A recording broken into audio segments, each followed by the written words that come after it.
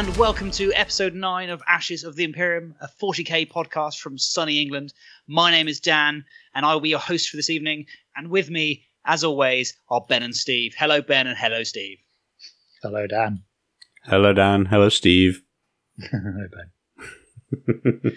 So, in episode 9, we're going to be smashing through part 2 of our AdMech Codex review. This time, concentrating on some of the things that you match players will be very, very excited about, and that is rules, and glorious rules. We've got so much to talk about because there's canticles, there's warlord traits, there's an absolute plethora of stratagems, which we'll be talking about later. But first of all, I will have to ask Steve, after your enthusiasm last week, have you bought any AdMech models for your Imperial soup yet? Have you got those delicious Sicarian croutons?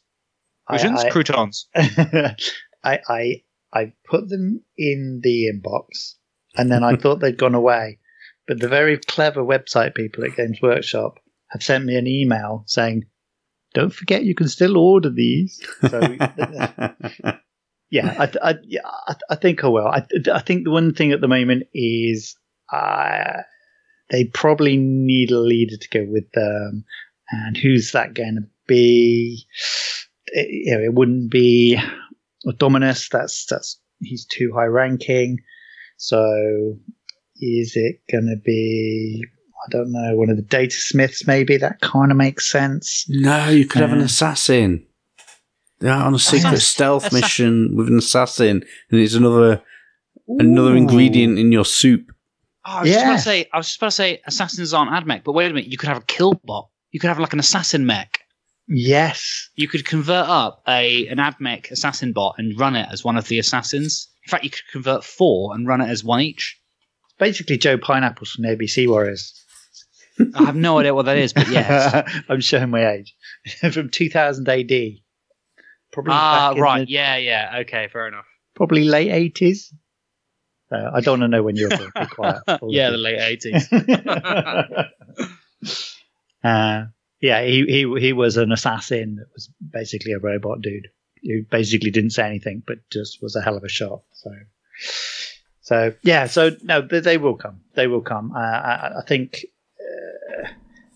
for me it's going to be as much as a hobby project as anything. But most of my games are narrative led, so I think the nice thing will be is I'll have this lineup of models where we can say we're going to play 30 power level, or we're going to use some skirmish rules, and it's literally going to be last holdout, these guys, and I think for me that's how I like to play. And what about yourself, Ben? Have you splurging on AdMech goodies? No, don't be silly. I love to talk a good talk, but yeah, I am on the fence with everything until Blood and Glory is done and dusted. I've not even, literally my painting table is just it's just mounted of stuff. There's all the Shadespire warbands. There's a load of Legion of Asgore. There's a whole new super secret AOS project. There's still got Primaris Marines unpainted. Nothing's getting done until this tournament's done. And then I'll be sorting a new army out over Christmas, I think, ready for the new year. For 40k? For both. Oh, cool. Well, I'll be doing some Shadespire stuff as well, so multilingual. Excellent. Speaking of multilingual, I'm learning Swedish as well, as an aside. Just because I haven't got enough on. Yeah, fair one. Sounds like you've got loads of free time, so... Yeah. I need to ask, why Swedish? My brother lives in Sweden. I'm going to be an uncle in, I don't know, when's this going out? Maybe by the time? No, maybe not. Yeah, probably, maybe. Uncle soon. Very exciting. Wow, Very exciting. Tired. Well, just saying words now. All words. Maybe you should be speaking in binary instead. Just ones and zeros. Easier. So I was Dan, but through the wonders of technology, it gets translated. Exactly. So I think what we'll do is we'll just go briefly into the canticles and how they work, and then rattle through them because they haven't changed much, if at all, from the index version. However, for those of you who don't know, canticles of the Omnissiah, essentially there's a D6 chart, and you can either pick one from. It's done at the start of the battle round. You either pick one, but you can't pick the same twice, or you can roll a d6. But if you get the same one because it's random, you can still have it. You only get it if you're a battle-forged army. These are described as the principles of the Omnissiah and the incant complex war blessings. In as much optimization subroutines are the expression of the faith of the god machine. These are kind of machine prayers. Is that what they're basically machine prayers. Yeah. So for me, where does that blend come between? Their subroutines, they're chosen kind of programs that are being run by the army. So for me, this whole idea of them being random, even though you might say as a narrative player I should be rolling rather than picking, but for me it kind of feels like they should be picked. What do you guys think? What you mean, it's sort of not very machine-like to randomize them? Yes, exactly. I think that because a lot of the AdMech stuff, in fact, the majority of the AdMech stuff, with the exception of the Cybernetica stuff, it's all there's still a human element to it. Oh yeah, okay, yeah. So, and humans and obviously make mistakes. So, you might be a Skitarii, sergeant equivalent, and you might say, right, I think we need to invocate the machine might to get +1 strength and shoot infantry, because you might see the infantry through the targeter and think they're heavy infantry, whereas actually they might not be, or so, I don't know. Make up whatever reason you want, Steve. You're the narrative player.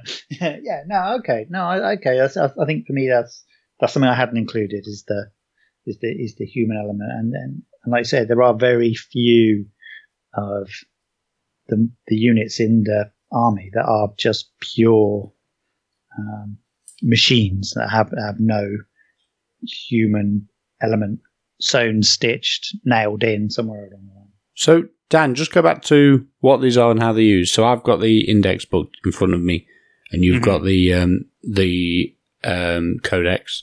I was going to say a bad word then. Battle tome. So is it the same? So all units. So at the start of each battle round, you pick which one. You cannot be picked twice during the same battle, or you can randomly determine. So you're doing this each round. So, and this applies to all units that have the Canticles rule. Yep. Yeah, that's correct. So if you've got 10 units with this rule, they all use the same effect for that round. Yeah. Roll once, apply to everyone. Okay. So you can choose. So there's some tactics in list building, when you're going to want to use which canticle and things like that. We'll talk about the dogmas later, which are a little bit, in fact, afterwards. We'll talk about those, which are a bit like chapter tactics, because Mars has a really, really cool way of manipulating these. So, first of all, Belisarius Cawl, who we spoke about previously, he can add 1 or -1 to the result. Yep. Which is cool. But also, the Mars dogma allows you to roll 2d6. And choose the best. Get the benefit of both. Ah, okay. So instead of choosing, you can go for the roll 2d6. Yeah. Okay, cool. I like. If a duplicate is rolled, you don't. If you roll 2 3s, you don't get it twice or anything. You just get it once. And I think that feels good. I mean, Mars is the home of them. It's the core of their power, where they're going to be the truest, the cleanest set of code before it's become corrupted wherever they've moved on or explored. So I think for them to have that power, I like it. It says, "Glory to the Omnissiah. In all of the Cult Mechanicus, there are no forge worlds more holy or more blessed than Mars. The favor of the machine god can be seen in the powerful optimization granted by every static-ridden psalm incanted by his most faithful followers." That's what I tried to say. Exactly. So, Be Cool can add 1 and -1, so you could theoretically roll 2 dice, and if you roll duplicate, you can just add 1 or -1 to one of the duplicates. So you don't get duplicates, and then you get them both. Yeah, nice, powerful, which is really cool. What do you know about powerful, Steve? I was waiting for the right time to use it. Did I use it? All right.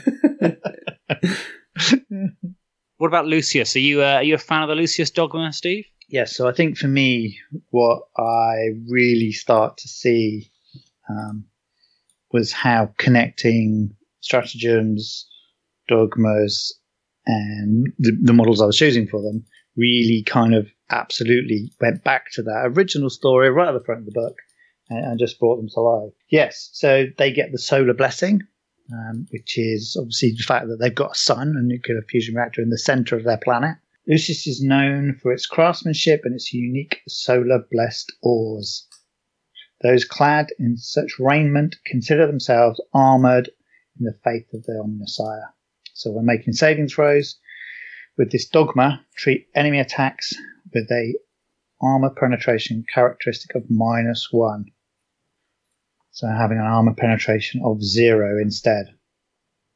So anything with a -1 AP is ignored. That's pretty cool, isn't it? I mean, when you've got, some of the everyday guys that are at 4 armor, keeping at 4 armor rather than going down to 5 for a save is huge. It's huge and fits beautifully with them. So I love it. Ben, are there any Forge Worlds that catch your eye specifically? I know you're a big fan of, efficiencies and picking the most powerful. No, so one thing I would say is that the one you just talked about, particularly reading the backstory and the fluff for it, we're not supposed to say fluff, are we? The solar blessing, and does it not invoke like feelings of Dune?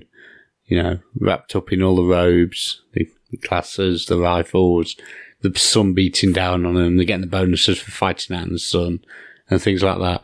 I don't know if that's right. I don't know if I'm getting the right. No. I think you look at the way their scheme is. It's all bleached and off greens and pale whites.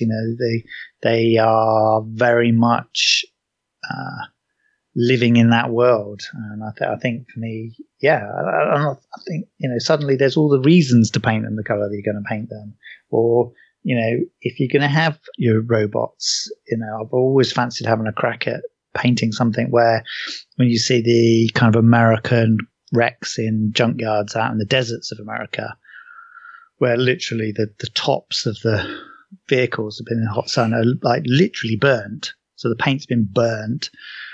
So for me, we've got that whole story coming on, and we've got the solar blessing, and perhaps if they had some paint on at some time, not only have they been scratched, but they've also been burnt from the heat of the fusion reactor in the center of the planet. So you're getting there to all of these kind of real environmental reasons why it looks like it does, rather than I've just hit it with every weathering technique I can think of, and why doesn't it look real, kind of thing. Yeah, I get that. We're going back to what Dan said on efficiencies and things like that. There's a couple I like. Riser, probably because of the technical paint name of the same type. I like that one. But you can reroll wound rolls of 1 in the fight phase. And last episode we talked a bit about the can't remember the name of the unit now. The ones you're going for, Steve. The Sicarian Infiltrators. Infiltrators with the twin swords, mortal wounding on a 6. Roll of a 6 wound. Sorry, those were the Rust Stalkers. Yeah, that's the one. Rust Stalkers. So Riser, Rust, on the planet Riser, and the Rust Stalkers all ties in together. Quite nice.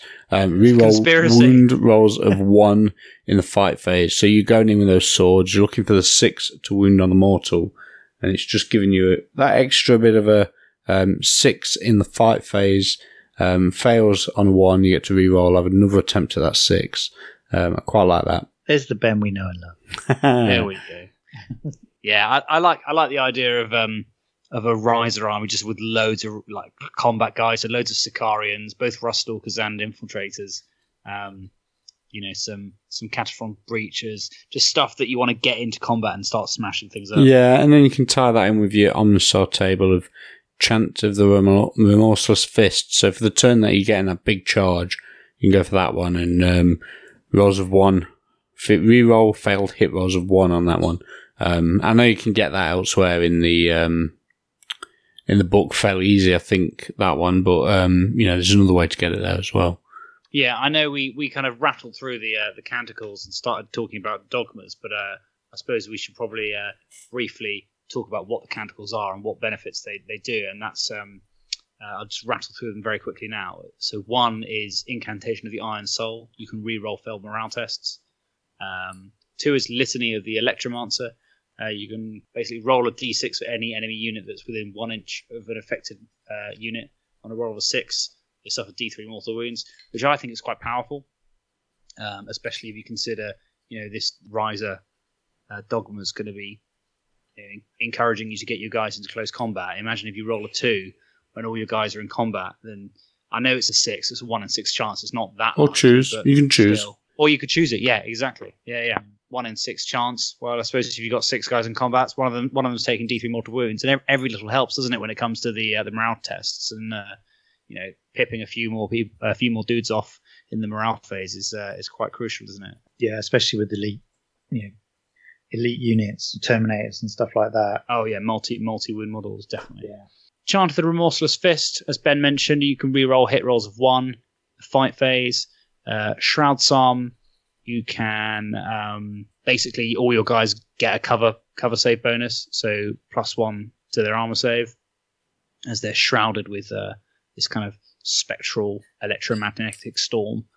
But units in cover don't get another +1. That's important to note. So you don't get +2 for being in cover. It's just basically guys out in the open are treated as if they're in cover. That's cool. Invocation of Machine Might that I mentioned, +1 strength. And then the last one is Benediction of the Omnissiah. You can reroll failed hit rolls of 1 in the shooting phase. So we had hit rolls of 1 in the fight phase, and now we've got hit rolls of 1 in the shooting phase. So there's something for everyone there, isn't there? Yeah, exactly. And I think for me, if you're going to be a picker like me, it does feel like that whole idea that we're going to use Shroud Psalm.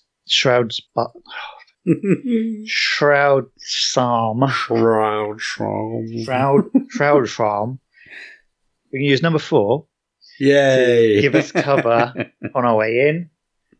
We're then not close enough to charge, but we're going to do some shooting, so we'll reroll 1s, and then we finally get into a combat, and then we'll be able to use reroll 1s in the fight phase. So, yeah, there is that. You are blessed all the way in, and I think that fits. That works for me. That's good. Yeah, and that ties in with what you're saying about the efficiency of a computer picking what's best at what. Yeah. And do you know what? In turn 4 and 5, if you're desperate to have more combat buffs, just roll it. Yeah. And hope to get the one you want again.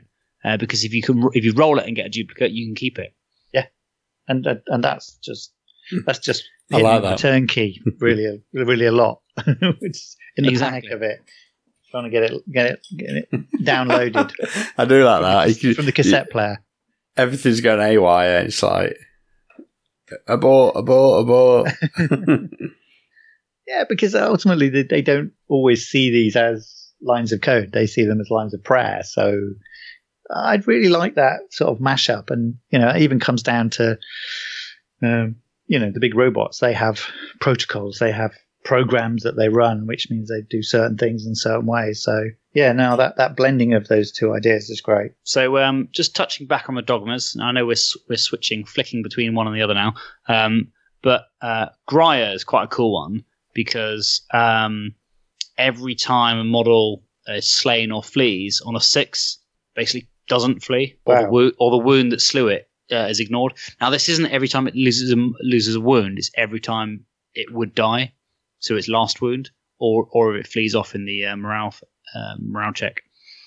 So that's pretty cool, but you can't fall back unless there is a character on the battlefield. Okay. Yeah, again, that could be huge. Just rolling a couple of 6s that we're going to flee, and they stand there and keep fighting. It's like a watered down version of Disgustingly Resilient, the Nurgle rule, which is on a 5 up you ignore wounds. Just to be clear, who gets these dogmas? Everyone. Every model in the army.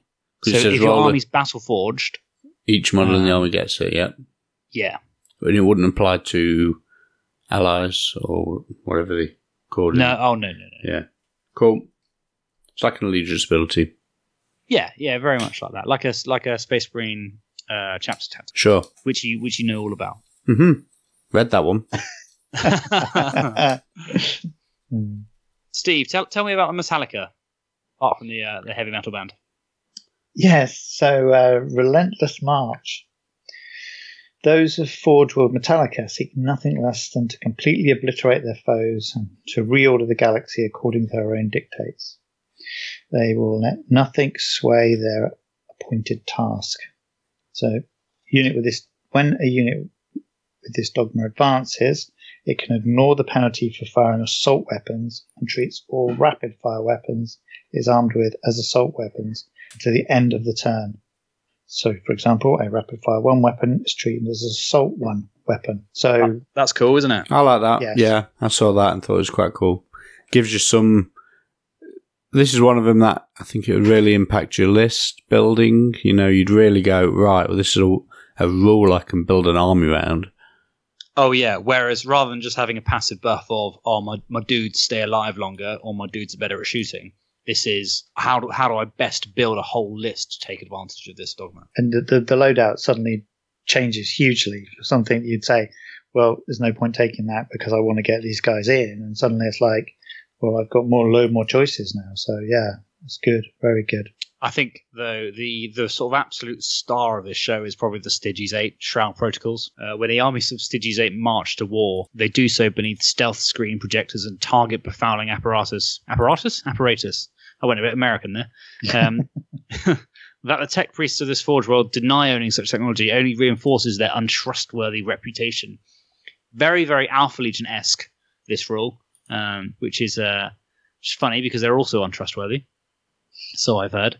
Your opponent must subtract 1 from their hit rolls when shooting at units with this dogma if they are more than 12 inches away. So exactly like the Alpha Legion one. And I know we haven't released our Chaos Space Marine chat that we did recently, Steve, for episode 10, where we touched on this. And obviously I get very excited about anything to do with Alpha Legion, but I think this is probably even stronger than the Alpha Legion one because the Chaos Space Marine Codex is full of things that are quite good at punching you in the face, whereas actually AdMech's got you can make an absolute brutal gun line. You can be in cover more than 12 inches away, so you're getting -1 to hit and +1 to save, and just say come at me, bro. Yeah. No, that's anything. We all know anything that moves a dice pip up or down by 1 is a huge difference.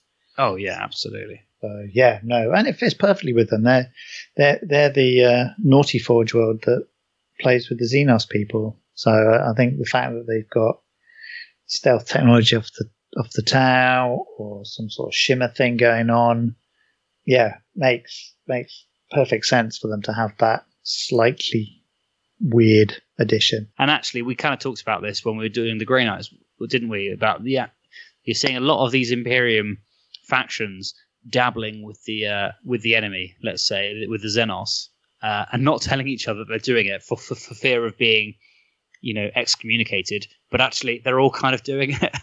Yeah. And I think when everything's hit the fan, everybody kind of goes, well, actually, we'll just bend this rule a little bit.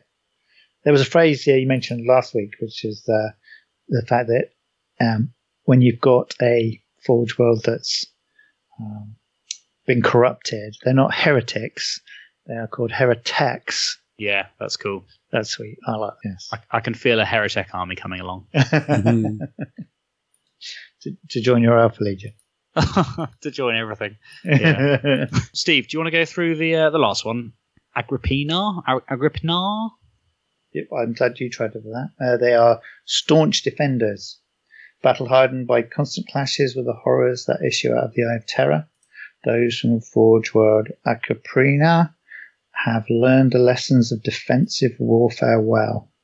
When firing an Overwatch, units with this dogma hit on a roll of a 5+ instead of only 6, irrespective of modifiers. They're them with a gun line saying, "Come on, then, you really got to think about it carefully." And also for me, that then maybe means we don't need so many flamers, or are flamers that important for that sort of thing. So again, it changed how you build things and how you can use them. And yeah, I like it. I'm not convinced by this one because 40k is very much a shooting game. Sure, there are combat units in it, but I think if you compare it to Stygies 8, you're getting -1 to hit against everything that's 12 inches away in the shooting phase. Whereas this is just, you might hit ever so slightly more than you would do normally on the select group of units that are going to charge you, but you still got to roll to wound and they still get their armor save. So it sounds cool, but it's not for me personally. I think there's better ones in there. Yeah, I would always start with, what's my background, what's my Forge World, how am I bringing it to life? If I end up with I think luckily got one with the Solar Blessing, whereby knocking a pip off the armor panel or ignoring -1 it is good because that is everything. But is my build actually more of combat-y? Does that really make such a difference? I'm not sure. But what they do is they definitely colour these different Forge Worlds in different ways and gives them a different feel. So, we already know that they fight amongst themselves over precious assets and precious materials. So you could still have two armies that on the table appear to be the same models, but they will actually fight differently using the dogmas. And interestingly, that they've only got Mars, Lucius, Agrippina, Stygies 8, and Metallica and Riser in there. And they don't have Triplex Val, Voss Prime, Demos, and Griffin 4. So, or obviously any of the other fast Forge Worlds that exist out there. So I guess if your Forge World isn't listed in this list, you can probably just pick. A bit like if you had a Space Marine chapter with an unknown successor. Yeah, and I think if based on your background and your build for it, then I'd be very happy to play in that way. I think it's just bringing it to life. What would do that based on how you've pulled it all together. So, and that can work in the same way if it's match play, where we all agree you can have whatever you want or however we want to play it. Then I think it's they're all just little devices to buff and also you've just got to suit your own play style as well. I mean, some people don't want to get up and close and personal. They want to do the counter attack, the gun line with the counter attack sort of format. So I think these allow that easily. Yeah, definitely. So I guess onto stratagems then. Yes, there's a few really, really good ones in here. A few misses, but there's definitely a few really, really good ones. One of the ones that springs immediately to mind is the Elimination Volley. So for 2 command points, you can use this stratagem in your shooting phase if a, in brackets, Forge World Cataphron Destroyer unit from your army is within 6 inches of a Forge World Castellan Robot unit from your army. You can add 1 to the hit rolls for both units. Oh, wow. Okay. So that's pretty cool because it's 2 command points for both units. Obviously, if you're dropping 2 command points on something you want it to be worthwhile, you can get pretty big units of Cataphron Destroyers or, of course, your Castellan Robots. We all love a robot. Love a good robot. Yeah, these are pretty impressive stats on the weapons that these guys have. So you're adding 1 to hit. That means the more of your shots going through, obviously, and then it's just a lot of damage output. Was there any that sprung to mind for you, Steve? Yeah, I mean, before we get to the kind of Forge World specific ones, I'm thinking about my infiltrators. For 1 command point, we can get Protector, Doctrina, Imperative.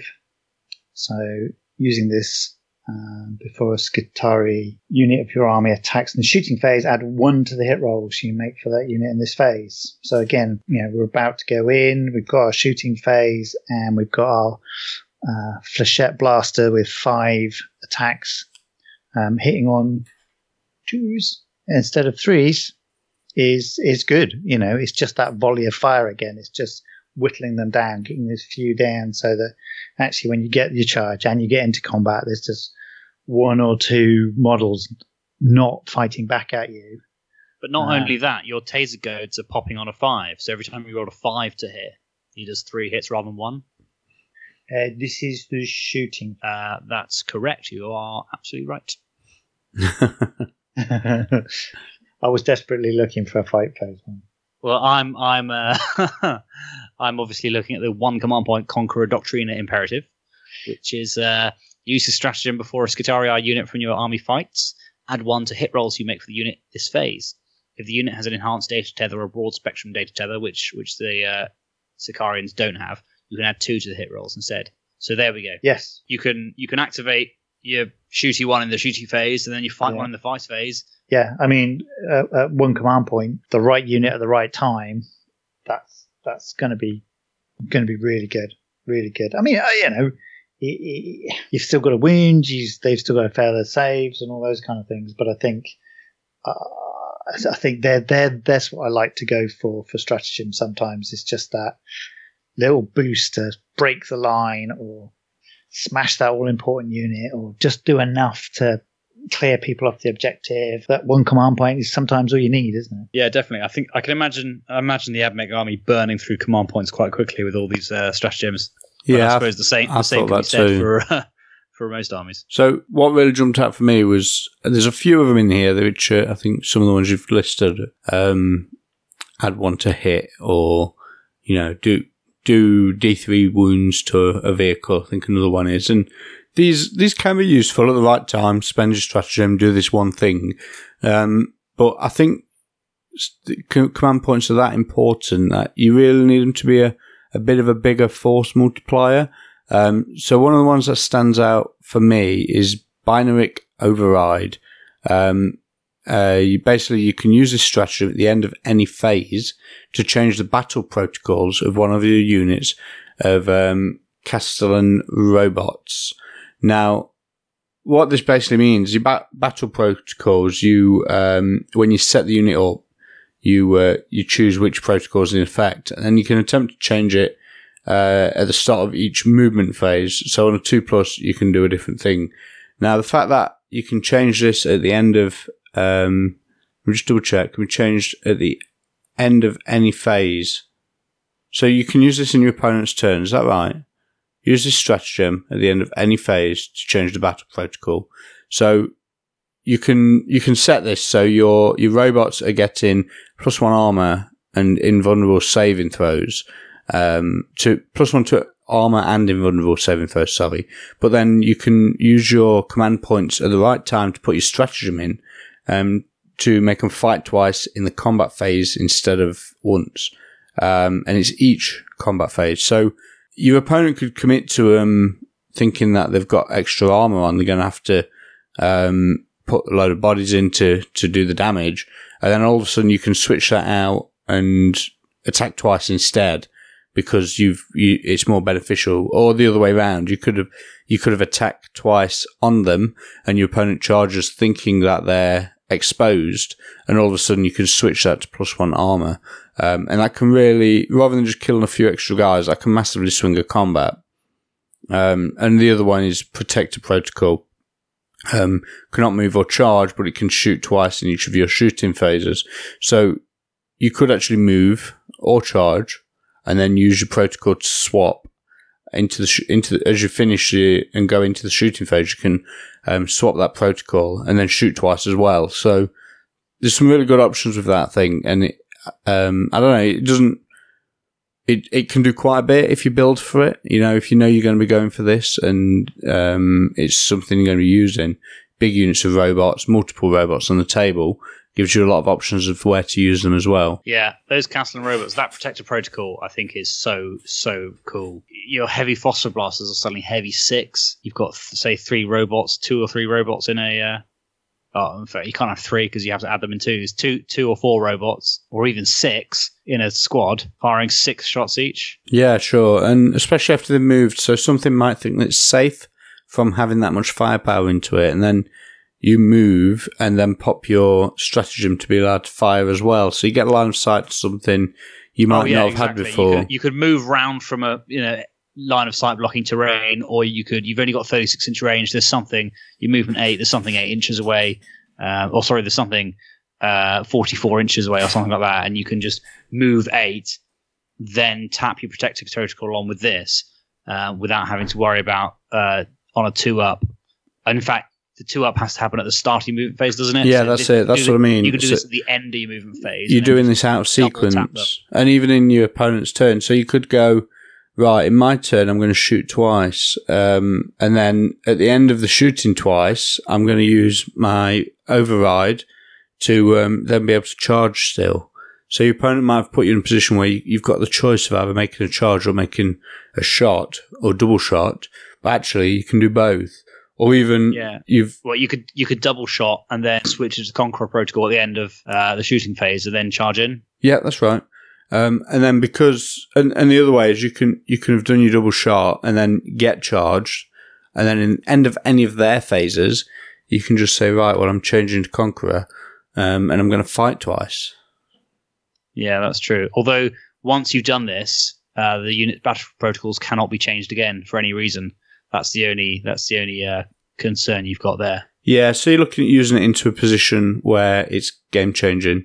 And it's not, or where you're swapping the robots for another unit. You know, you're sacrificing them to do a ton of damage.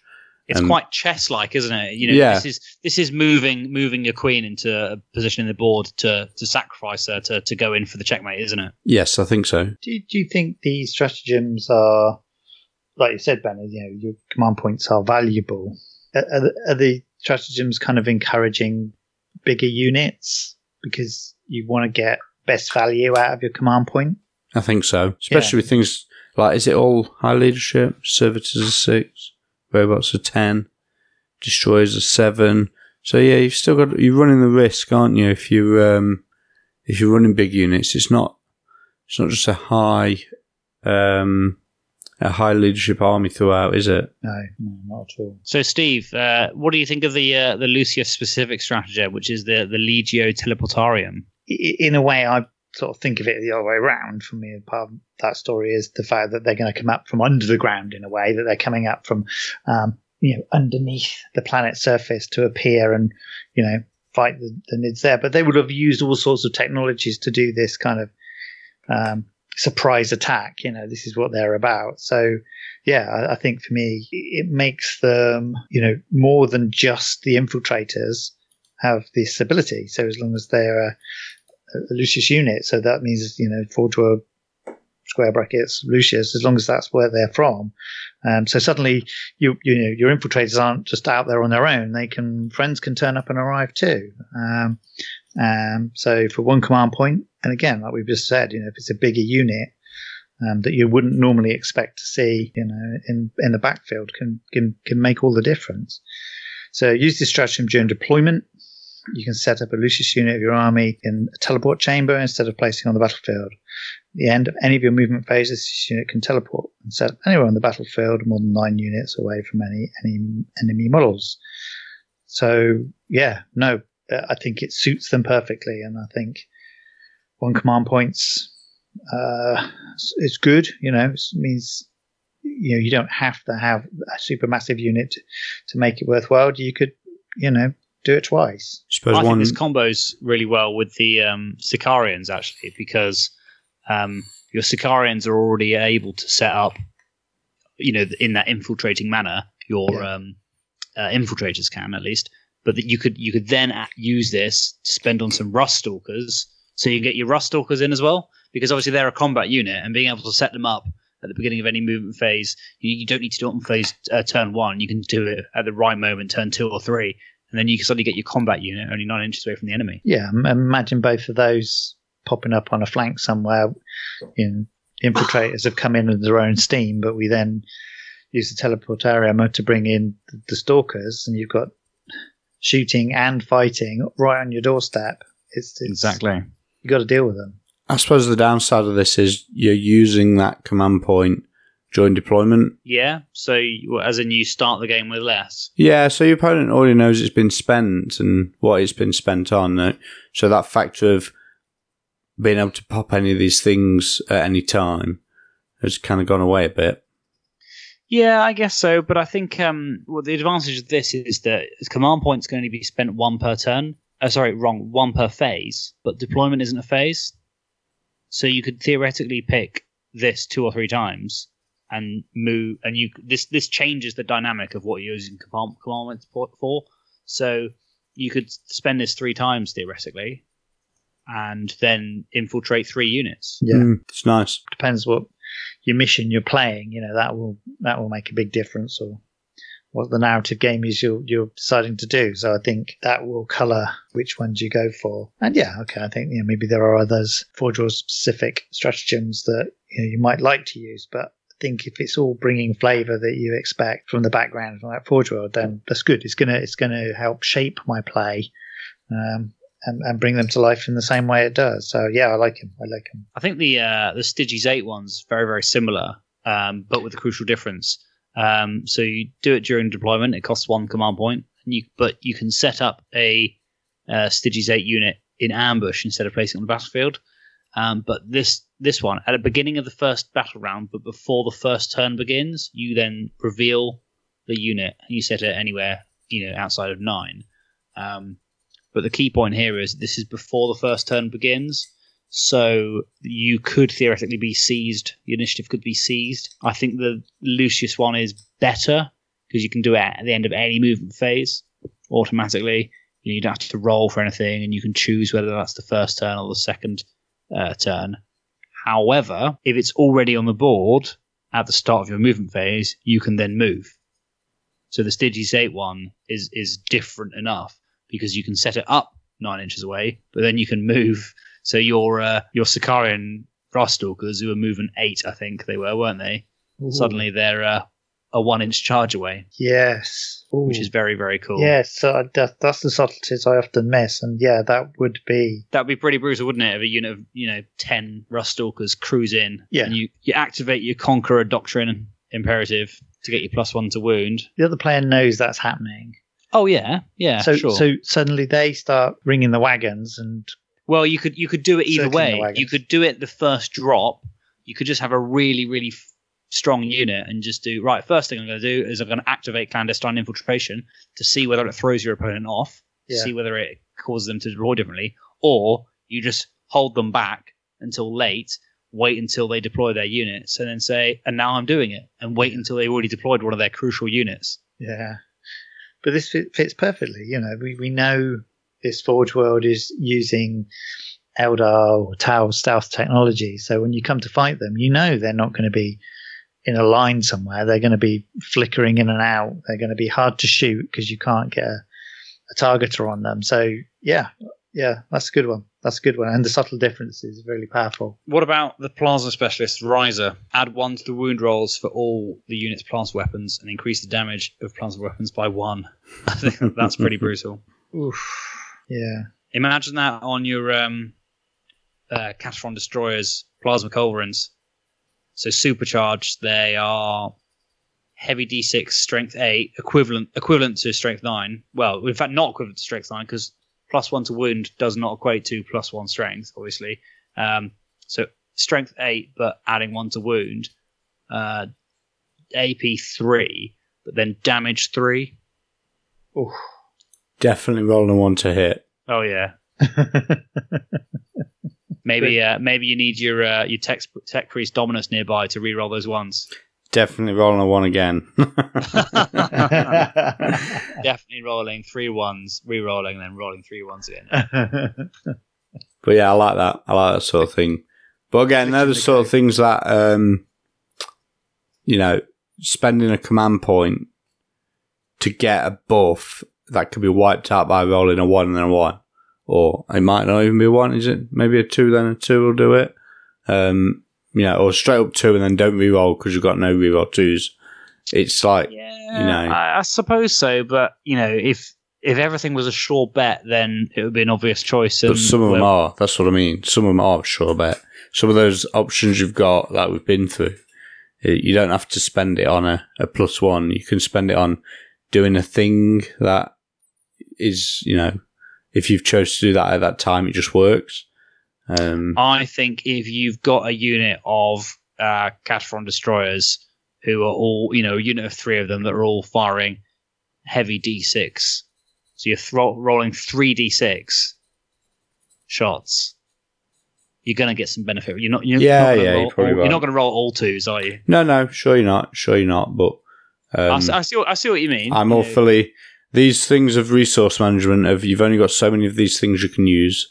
And you need to pick the right times to use them, adding in a random factor where it can, another thing that can foil your plan, always makes me wary. Yeah, that's true. I think you've got to be cautious, but I think an acceptance of risk is key to success. Yeah, choosing the right time. If this can win you the game just by spending this point and doing this, great, go for it.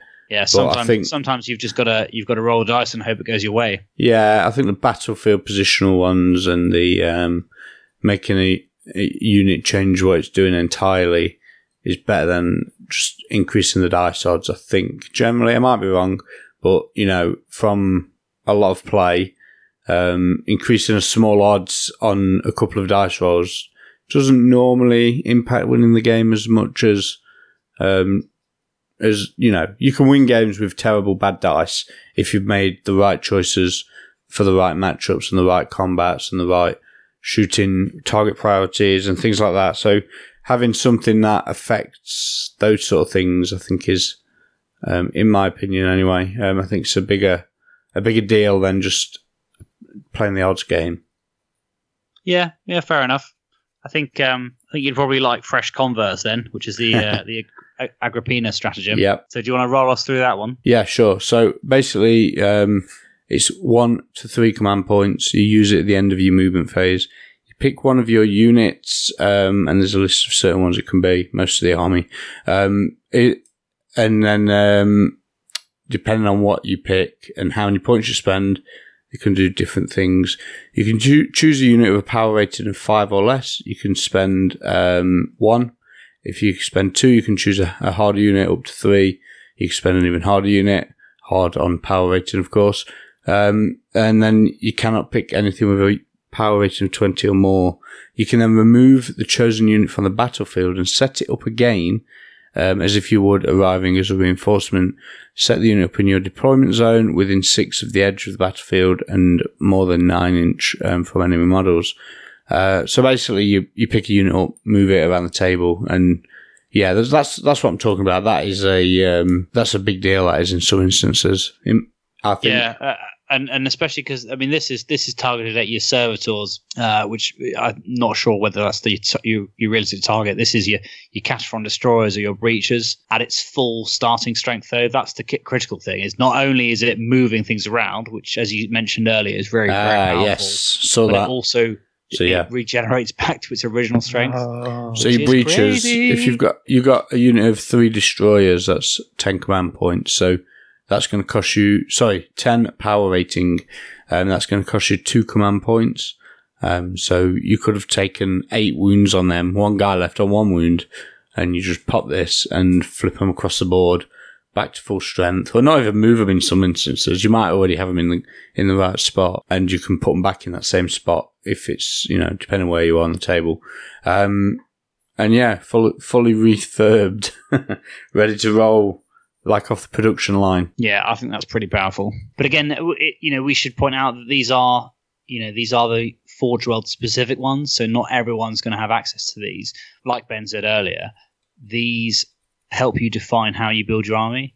So if you're going to go for an Agrippina army, you might want to include a couple more units of Catastron destroyers than you might have originally thought, just to take best effect of this strategy. Because it's all well and good having 1 unit of this, but if the enemy wipes them out in one go without leaving one conveniently on 1 or 2 wounds, then it's wasted, isn't it? Yeah, of course. I think the joy of this is that you don't have to pick the stratagems you're taking to the game.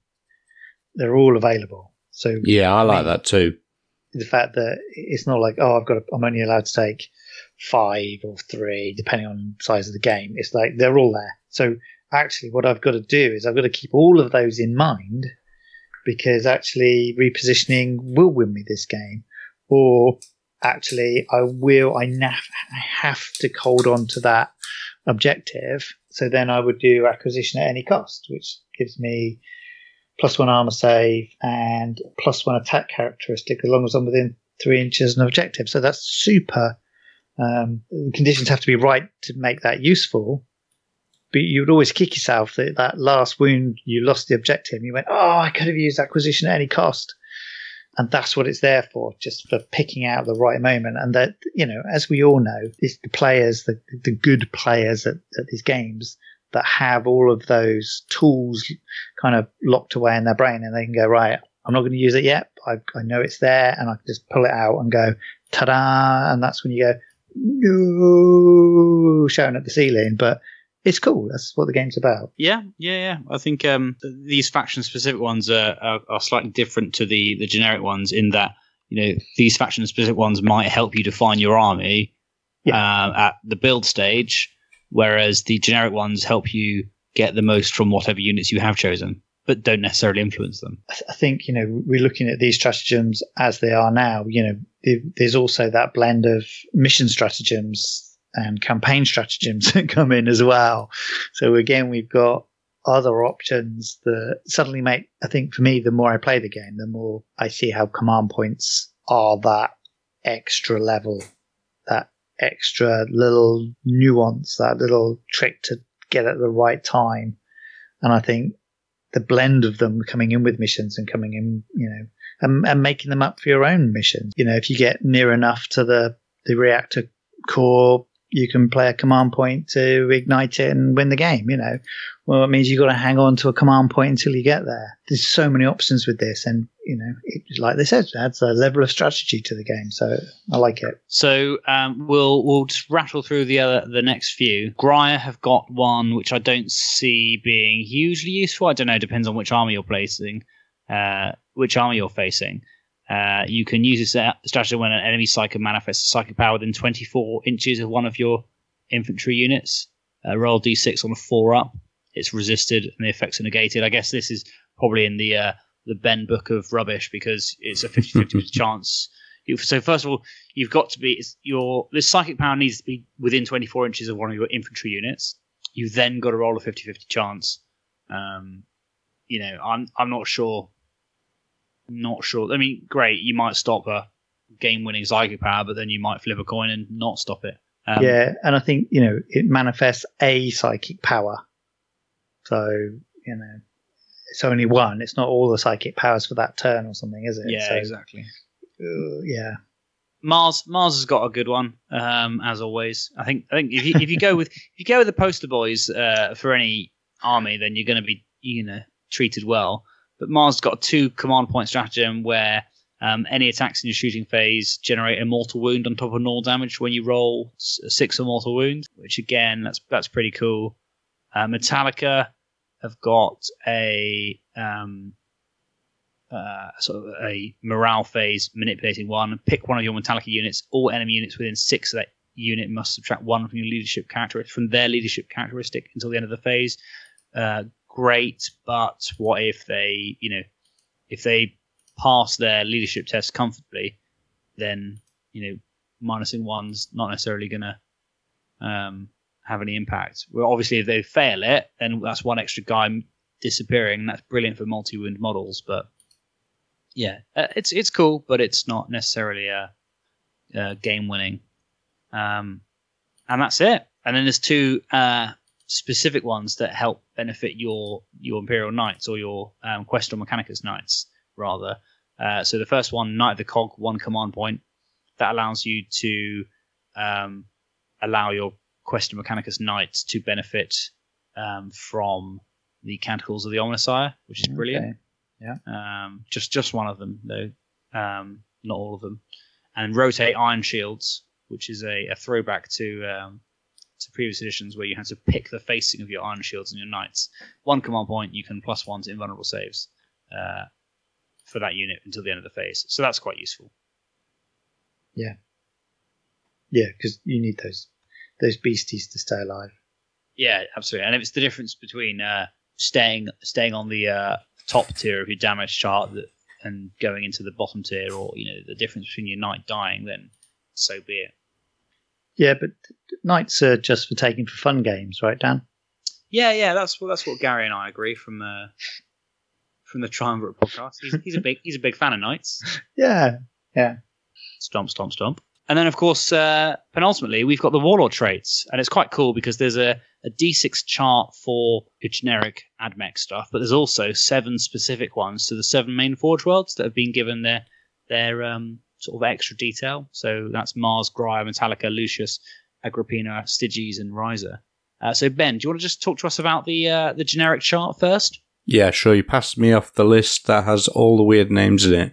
And you're going to let me try and say them, aren't you? Great. Well, okay. We want you to say it in your dulcet Derby tones.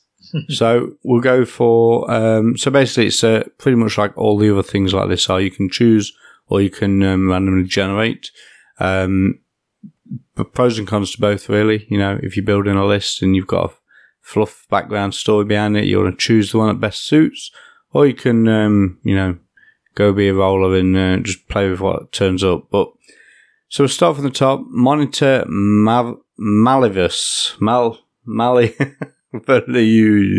Yeah, I failed at the first hurdle, Dan. How'd you like that? So once per battle, you can re-roll a single hit roll, wound roll, or damage roll made for your warlord. It's quite nice. In addition, if your army's battle forged and your warlord's on the battlefield, roll a d6 each time your opponent uses a stratagem, and on a 6, you gain a command point. So that's quite nice. Not sure how often it would turn up, but it's quite a nice one to have. Number 2, Magos Biologis. You can reroll failed wounds when attacking enemy infantry, beasts, or monsters with your warlord. Mecha Dominator.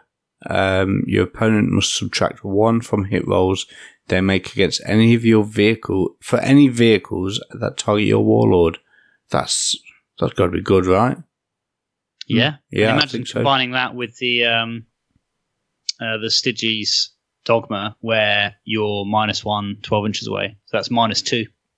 Yeah, that's pretty good. Obviously matchup dependent. So if you know your mate's bringing all the tanks, you could pop this out just to screw with his plans. Necromechanic. Sorry, that's also a reason you might not want to randomly generate, because if you end up with that in a game where you don't face any vehicles, it's not that good. Number 4, Necromechanic. Each time your warlord uses an ability to repair a friendly model, that model regains 1 additional wound. So that's really powerful. You can't, am I right in thinking you don't give these to special characters, do you? So, like Cole wouldn't have this. Yeah, that's right. Yeah. So you can't double up on that one. Okay, no problem. Chorister. Because Belisarius Call is the only special character, and he always has the Mars one. Yeah, static sure. Psalm code one. Yeah. Chorister Technis. Wow. I'm really struggling on these, aren't I? Whilst your warlord is on the battlefield, you can re-roll the dice whenever you randomly select one of the canticles. Okay, that's what I like is there's quite a few ways to mess with these, isn't there? As we've gone through the book, there's quite a few different ways you can play with that canticle of the Omnisaur roll. Also, if your warlord has the glory to the Omnisaur dogma, you can only re-roll the first dice, not both. So, yeah, it's another way to sort of manipulate those abilities and rolls. And then Prime Hermeticon. Sorry, going back up one. As you said earlier, Dan, you can choose them early on and then roll them later to try and get the duplicates. So this is re-rolling when you're trying to get those duplicates, which is quite cool. And then Prime Hermeticon. Friendly Forge-Rolled Infantry units within 6 of the Warlord can reroll failed hit rolls in the fight phase. And as we've talked about, there's some nice combat units in here already, and added some extra reroll hits is always good. And that's a lot. One last point on that is I'm not sure how often you want your AdMech Warlord to be within 6 inches of things that are fine, unless obviously if it's supporting in the back line, you're taking the hit, and that's fair enough. But I mean, I can't really imagine you're going to be taking the fight to the enemy with your warlord a huge amount of the time. But it's great. It's great as a defensive mechanism. But there's some ways in there where you can teleport them around, though, isn't there? So you can leave them at the back, move them across the board with a command point into the combat position, into near a combat position where you've got units charged in, or even already engaged, if you really want to do that, obviously. Yeah. Steve, do you want to run us through the Forge-Rolled specific ones? Yeah, sure. So we start with Mars, who have the static Psalm code. What that does is that adds 3-inch range to any aura abilities on your Warlord's data sheet, such as the Lord of the Machine Cult. So that's, like you mentioned, Dan, the one that Belisarius has to have.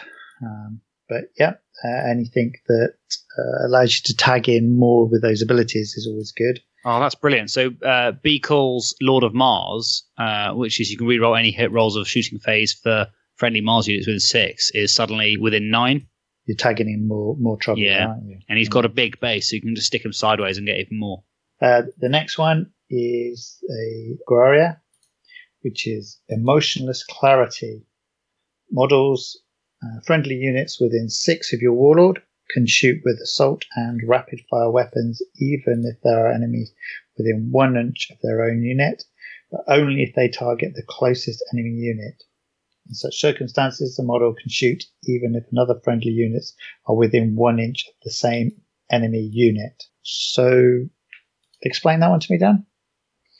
Basically, you can't shoot from combat into combat. So this overrides 2 rules.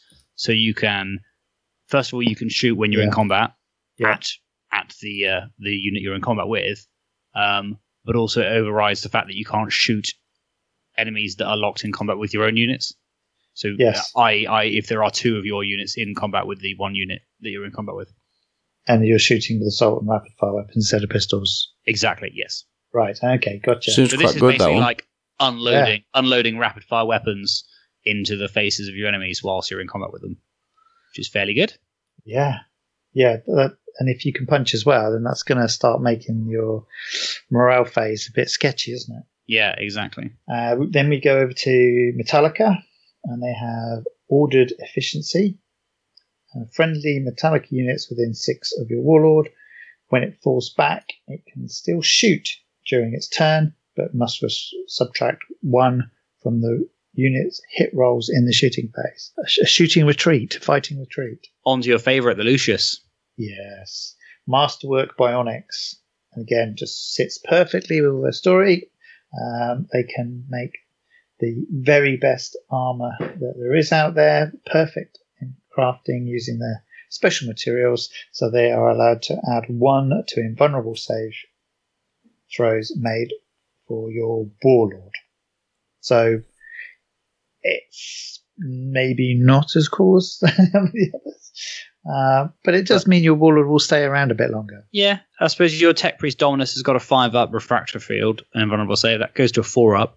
Interestingly, Masterwork Bionics as a Warlord trait adds 1 to your saving throws, invulnerable throws, but Masterwork Bionics as an ability on your Tech Priest Dominus is you can reroll D3 lost wounds. So same name for different rules, which is a bit confusing. Oh, yeah, unusual, because they would usually be clearly different. But yeah, so I'll take it. I think it continues the story. So next up we have Agrippina, which has got reinforced exoskeleton. All damage inflicted by your Warlord is reduced by 1 to a minimum of 1. Pretty handy. That's quite cool again. So Lucius and Agrippina have both got a kind of resilience mechanism in place. Yeah. So Styges 8 has the trait of Zenite Studies. Add 1 to any wound rolls made for your Warlord against units that do not have Chaos, Imperium, or unaligned faction keywords. So basically Xenos. We know how you're made. We know how we can unmake you. Yeah, exactly. Yeah, that's quite cool. I like that one. And we wrap up with Riser, which is first hand field testing. When setting up your Warlord, choose one of their weapons. This cannot be a Arcanum Mechanicum, but increase the strength and damage characteristics of that weapon by 1. So is that really polishing something that you're not really going to get into combat, or is it? I don't know. I think Riser is very combat focused as a Forge World. I guess you could tag your Omnisign Axe to make it melee, strength +1, AP 2, damage 3. Yeah. Yeah. No. Or you could go for. It doesn't have to be a melee weapon. It could be anything. So, I suppose your Micro Stubber, Pistol 5. Volcanite Blaster, Heavy 3. Yeah. No, I'm not sure that's brilliant. Probably the Omnissiah Axes, really, isn't it? Always good. Anything that says damage 3 is a win. Yeah, exactly. Talking of damage 3, we'll flick briefly over to the Arcana Mechanicum, which is a whole host of fancy relics and artifacts. A lot of these are replace an existing, model with Power Fist only. The uncreated Gauntlet replaces the Power Fist and has the following profile, and it becomes a better version of that thing that you replaced. You've got the Red Axe, which is Mars only. So each Forge Rod has its own specific one, which is cool. But we won't go into all of these because there's quite a lot, and we are already well over an hour. So, but because I am speaking and it is about Styges, I'm going to read one just for all you Styges fan. Styges 8. Roll a dice at the end of each fight phase for each enemy unit that's within 1 inch of the bearer of the Omnissiah's hand. On a 4-up, suffers a mortal wound. So I quite like that because it's a 4-up rather than on a 6, as we've seen other things before. But yes, so that's just one of those. Any final points, gentlemen? No, I think for me, what really come away with is probably more than many of the others that we've got here. One set of data sheets that actually, by the time you blend in your Warlord traits, you add in the stratagems you get to use because you've picked a Forge Rod, they're going to play very differently. And I think, for me, that means you can customize them beyond just being this, robots, cyborgs, and vehicles. So I like them. I think for me, they have that sort of sense of mystery and weirdness that the models kind of instill. And what about yourself, Ben? Are you any closer to adding this to the list of projects for After Blood and Glory? Yeah, I think I like them. I'm pretty sure Mark Wildman started doing them as well, actually. He's been painting some, so it's a nice force. I think Special Snowflake Army is certainly something it's got some leanings towards. And the robots are just so cool. I think it'll make a really nice looking army. Small model count as well for people who are not interested in painting massive hordes. So yeah, it's got a lot going for it. I'm really impressed. Excellent. Yeah, and myself, I'm just looking forward to when they bring out the rules for Mechanicum stuff. It's going to be amazing. Right, so there we have it. AdMech review complete. Join us next time for episode 10, where Steve and I will be releasing our final thoughts on the Chaos Space Marines Codex, so part 2 of that review. Get in touch with our Twitter on the usual means, which is at AOTI40K. You can also get us on Facebook and Instagram with that tag. Let us know which you'd rather hear, whether you'd like to hear Death Guard or Astra Militarum.